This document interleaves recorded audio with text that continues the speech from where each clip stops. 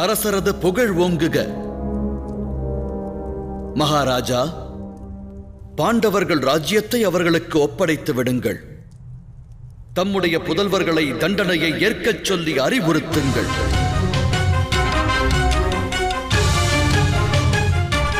பிராணன் பறிக்கப்படாது என்று வாக்களிக்கிறேன். ஆனால் தமது புதல்வர்கள் தமது நிலை விட்டு இறங்க வேண்டும்.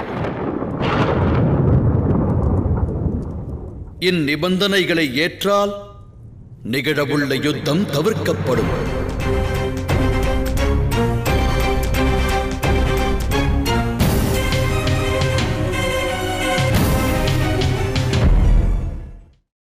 வாசுதேவரே,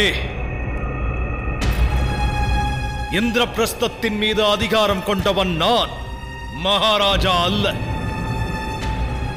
எந்த ஒரு நிலையிலும் நான் இந்திரபிரஸ்தத்தை ஒப்படைக்க மாட்டேன்.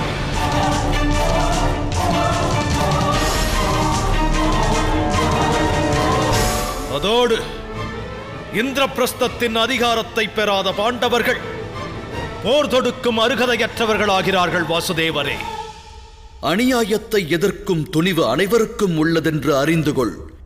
துரியோதனா, பாண்டவர்கள் நல் எண்ணம் கொண்டு இத்தனை காலமாக யுத்தம் தொடுக்காமல் இருக்கிறார்கள். அது உண்மையா இல்லையா என்று அரசரே அறிவார். உண்மையைச் சொன்னால், முடிவொன்று ஏற்படுமானால் அது ஒரு துவக்கத்திற்கு நிச்சயம் வழிவகுக்கும். ஆனால் வேம்பின் விருட்சம் தனில் மாங்கனியானது என்றும் விளையாது. மகாராஜா, இந்த போராட்டம் எங்கு துவங்கியது என்பதை சிந்தியுங்கள். அரசர் பாண்டுவின் ஈமக்கிரியை வனத்தில் முடிந்த பிறகு அஸ்தினாபுரத்திற்கு பாண்டவர்கள் வந்தபோதே துவங்கியது.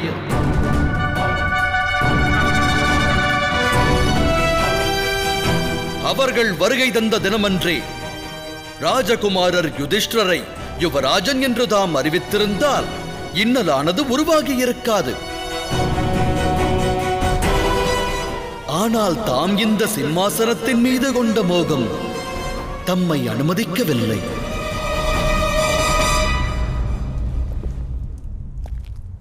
இந்த சபையில் தாங்கள் எடுத்துரைக்கும் இந்த வார்த்தைகளுக்கான அர்த்தம் என்ன வாசுதேவரே? தாங்கள் அமைதி தூதுவனாக வருகை தந்தீர்களா, இல்லை யுத்த அறைகூவல் விடுக்க வந்தீர்களா? காந்தாரத்தின் அரசரே, சத்தியத்தை அவமானம் என்று கருதுபவன் அசத்தியத்தால் லாபம் பெறுபவனாகிறான். சத்தியம் என்னவென்பதை நானும் எடுத்துரைக்கிறேன். அரசனின் புதல்வன் அரசனாக வேண்டும் என்பது விதி. ஆனால் தாம் பட்டம் சூட்டப்படாத அரசர் அல்லவா? ராஜ்யாபிஷேகமானது இன்று வரை தமக்கு நடக்கவில்லை என்பதை அகிலம் அறியும்.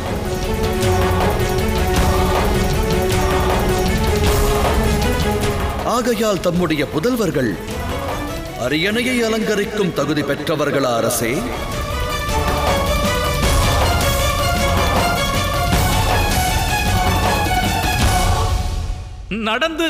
நடந்து முடிந்த பழங்கதைகளை பற்றி பேசுவதால் என்ன பிரயோஜனம் மகாராஜா?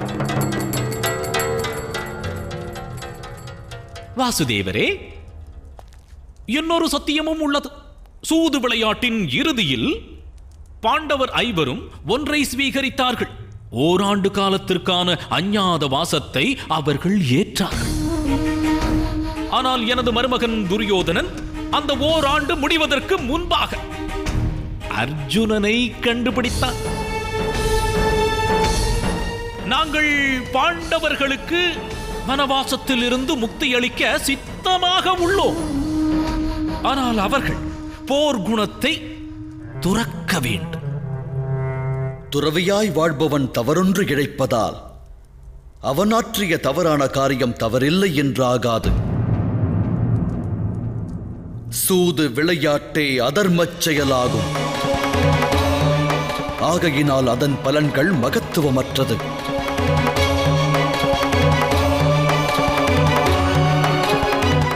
வாசுதேவரே, சூது விளையாட்டில் யுதிஷ்டன் தான் கொண்டிருந்த ஆஸ்திகளை இழந்து, தன்னையும் இழந்து, சகோதரரையும் இழந்து, தன் மனைவியையும் இழந்ததை பொய் என்று உரைக்கிறீர்களா? நடந்தவை எவ்வாறு அதர்மச் செயலாகும் வாசுதேவரே? நிறைந்த சபைதனில் தவறேதும் கிடைக்காத அப்பாவி பெண்ணின் வஸ்திரத்தை பறித்து பாவம் புரிந்தாய். அதர்மத்தை அரவணைத்து அழிவை நாடினாய். நஞ்சு கலந்த உணவை உண்டதால் தேகத்தின் எப்பாகம் பாதிக்கப்பட்டது என்பது முக்கியமல்ல. உணவில் நஞ்சை கலந்ததே குற்றமாக கருதப்படும். இந்திரபிரஸ்தத்தின் மாய சபையில் அன்று என்னிடமிருந்தும் அஸ்திரம் பறிக்கப்பட்டது. அந்நிகழ்வு தமக்கு மறந்துவிட்டதா? மாய சபையில் அஸ்திரம் பறிக்கப்பட்ட போதே ஏன் தாம் யுத்த முழக்கத்தை அறிவிக்கவில்லை யுவராஜனே? சூது விளையாட்டில் அப்பாவியான ஒரு பெண்ணின் வஸ்திரத்தை பறிக்க சதி திட்டம் ஏன் தீட்டப்பட்டது? காரணம், ஒரு யுத்தத்தை எதிர்கொள்ளும் திறனற்றவராய் தாம் விளங்கினீர்கள்.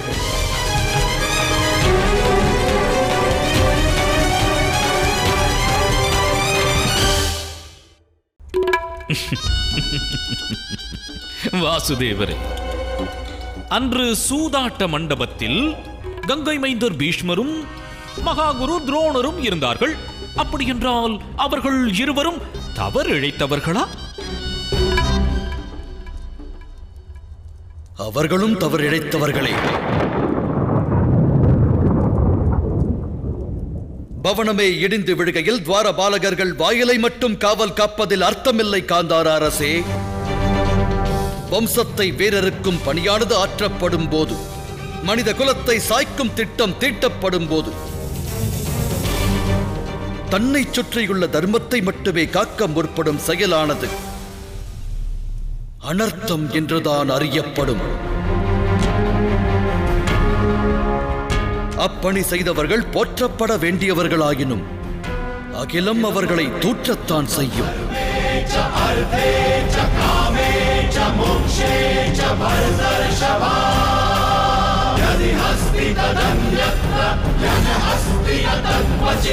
இது தர்ம அதர்ம விவாதத்திற்கான நேரம் அல்ல.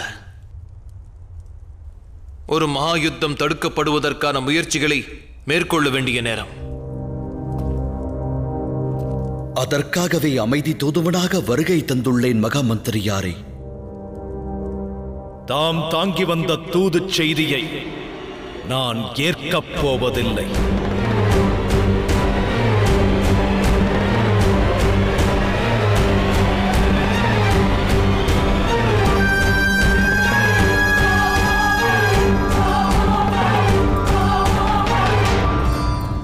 யுவராஜனின் வார்த்தையை ஏற்று நான் இவ்விடம் விட்டுச் சென்றால் அடுத்த சந்திப்பு போர்க்களத்தில் தான் நிகழும் மகாராஜா. துரியோதனா, சற்று பொறு. வாசுதேவரே, அமைதி தூதுவனாக வந்த தாம் தண்டனை பற்றி எடுத்துரைத்து அமைதி பற்றியே எடுத்துரைக்கவில்லை. வீரனாய் விளங்குபவன் தண்டனையை ஏற்க மாட்டான் வாசுதேவரே. எனில் ஒரு வீரனாக விளங்குபவன் நிறைந்த சபையில் தன் குலத்தைச் சேர்ந்த ஒரு பெண்ணின் வஸ்திரத்தை பறிப்பதை ஏற்கலாமா மகாராஜா?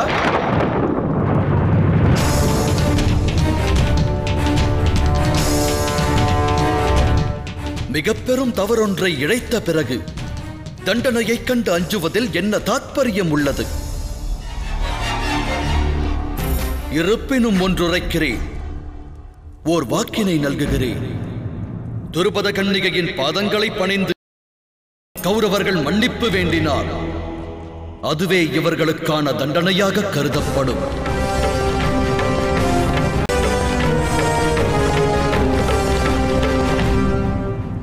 நீ அப்பணி ஆற்றுவாயா துரியோதனா?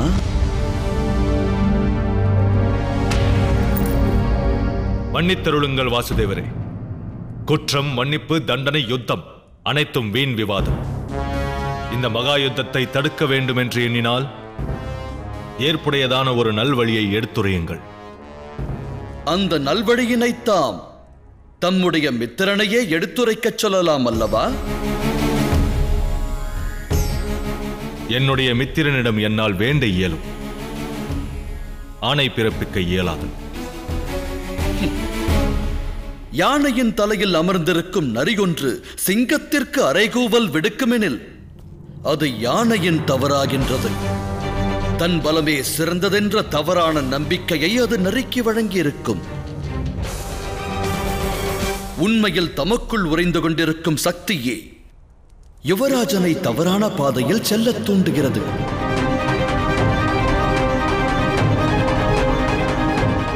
நான் ஒரு அறிவுரை வழங்குகிறேன். துரியோதனனை ஆதரிப்பதை விட்டொழியுங்கள்.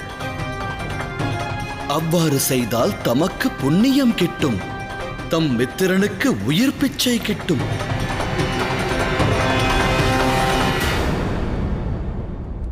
தமது தர்ம சிந்தனையை நான் நம்புகிறேன். எனது விசுவாசமே எனது தர்மமாகும் வாசுதேவரே.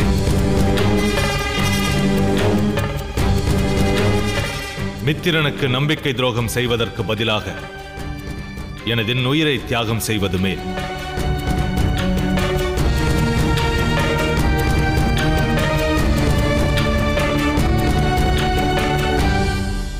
தம்மை போற்றுகிறேன் அங்க தேசத்து அரசே.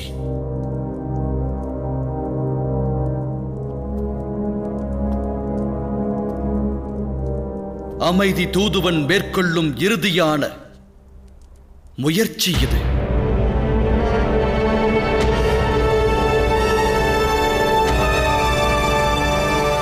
மன்னிப்பு வேண்டாம், தண்டனையும் இல்லை, ராஜ்யமோ ஆஸ்தியோ தேவையும் இல்லை. பெரும் மனதோடு பாண்டவர்களுக்கு 5 கிராமங்களை மட்டும் வழங்குங்கள் மகாராஜா. 5 கிராமங்களை ஏனும் அழியுங்கள்.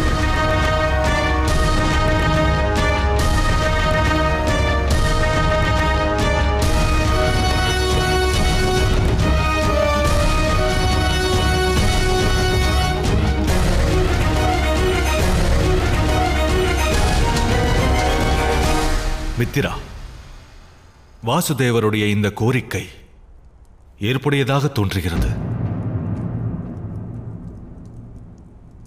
இது சதித்திட்டம் அங்கராஜன் கர்ணன். சதித்திட்டம். வாசுதேவ கிருஷ்ணன் பாண்டுவின் புதல்வர்களுக்கு 5 கிராமங்களை வழங்கி சுதந்திரம் பெற்ற அதிகாரத்தை வழங்க முற்படுகிறார்.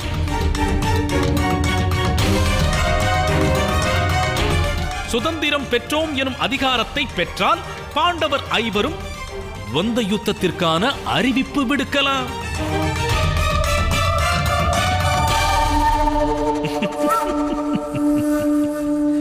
இதன் அர்த்தம் என்ன? வாசுதேவ கிருஷ்ணன் அரும்பாடுபட்டு எவ்வாறாவது மகாராஜா திருதராஷ்டிரரின் 100 புதல்வர்களை பாண்டுவின் புதல்வர்கள் 5 யுத்த களம் தனில் நிற்க வைக்க முயற்சிக்கிறார்.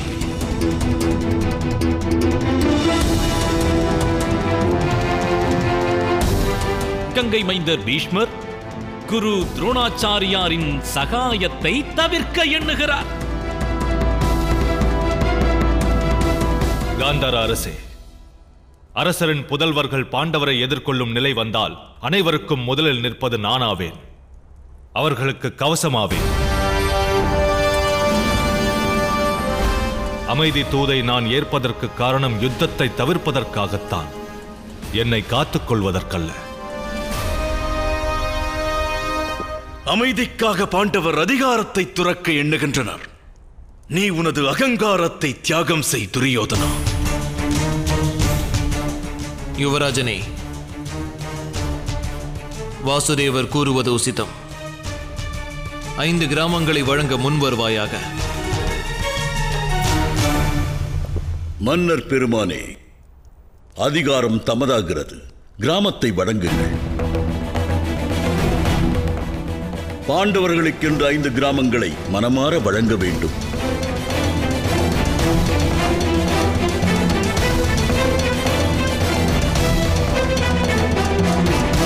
மகனே துரியோதனா,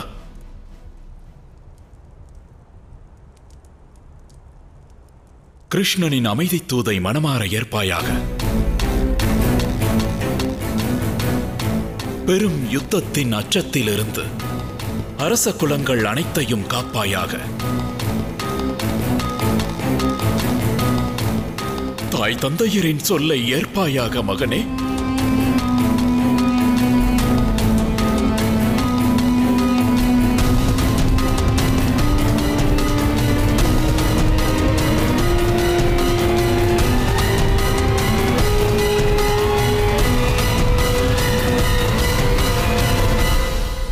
ஐந்து கிராமங்களையா? 5 கிராமங்களை வழங்கி என் தோல்வியை நான் ஏற்க வேண்டுமா? நான் இக்கோரிக்கையை ஏற்றால் அவர்களிடம் சரணடைந்தேன் என்பது பொருளாகிவிடாதா? இல்லை அன்பு தந்தையே, கற்களை எடுத்து நரி மீதும் புலி மீதும் வீசினார். கற்களை வீசுபவனைக் கண்டு நரியானது ஊளையிடும்.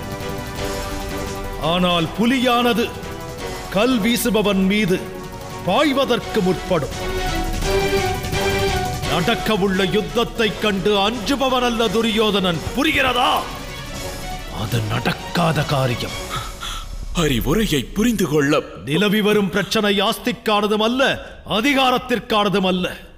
இப்போது இதில் நிலவியிருப்பது பகைமை ஒன்றே ஆகும் தந்தையே.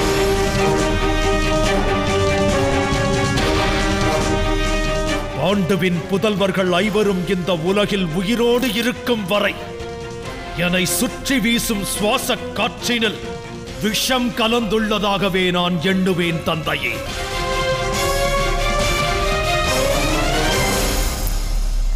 திக்கற்று நிற்கும் பிக்ஷை ஏந்துபவனையும் எனது தலைவராக ஏற்க துணிவேன். ஆனால் பாண்டவருக்கு 5 கிராமத்தை தர இயலாது. தாசி குலத்தில் பிறந்த ஒருத்தியை இல்லத்தரசியாக்கவும் துணிவேன். ஆனால் பாண்டவருக்கு 5 கிராமங்களை தர இயலாது. அந்த யமதர்மன் என் எதிரில் வந்தால் என் சிரசை அளிக்கவும் துணிவேன். ஆனால் பாண்டவருக்கு 5 கிராமங்களை தர இயலாது.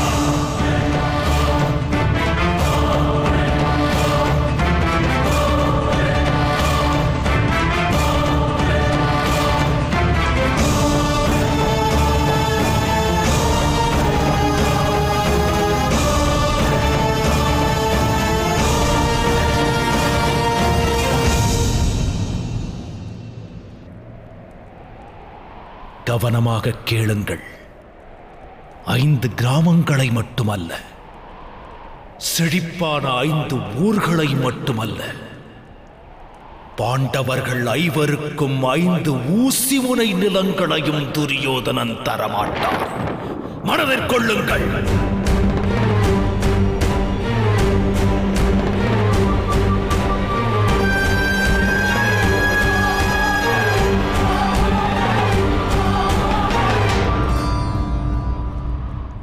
முடிவினை மேற்கொள்வதற்கு முன்னால் இறுதியாக ஒருமுறை சிந்தித்துப் பார்.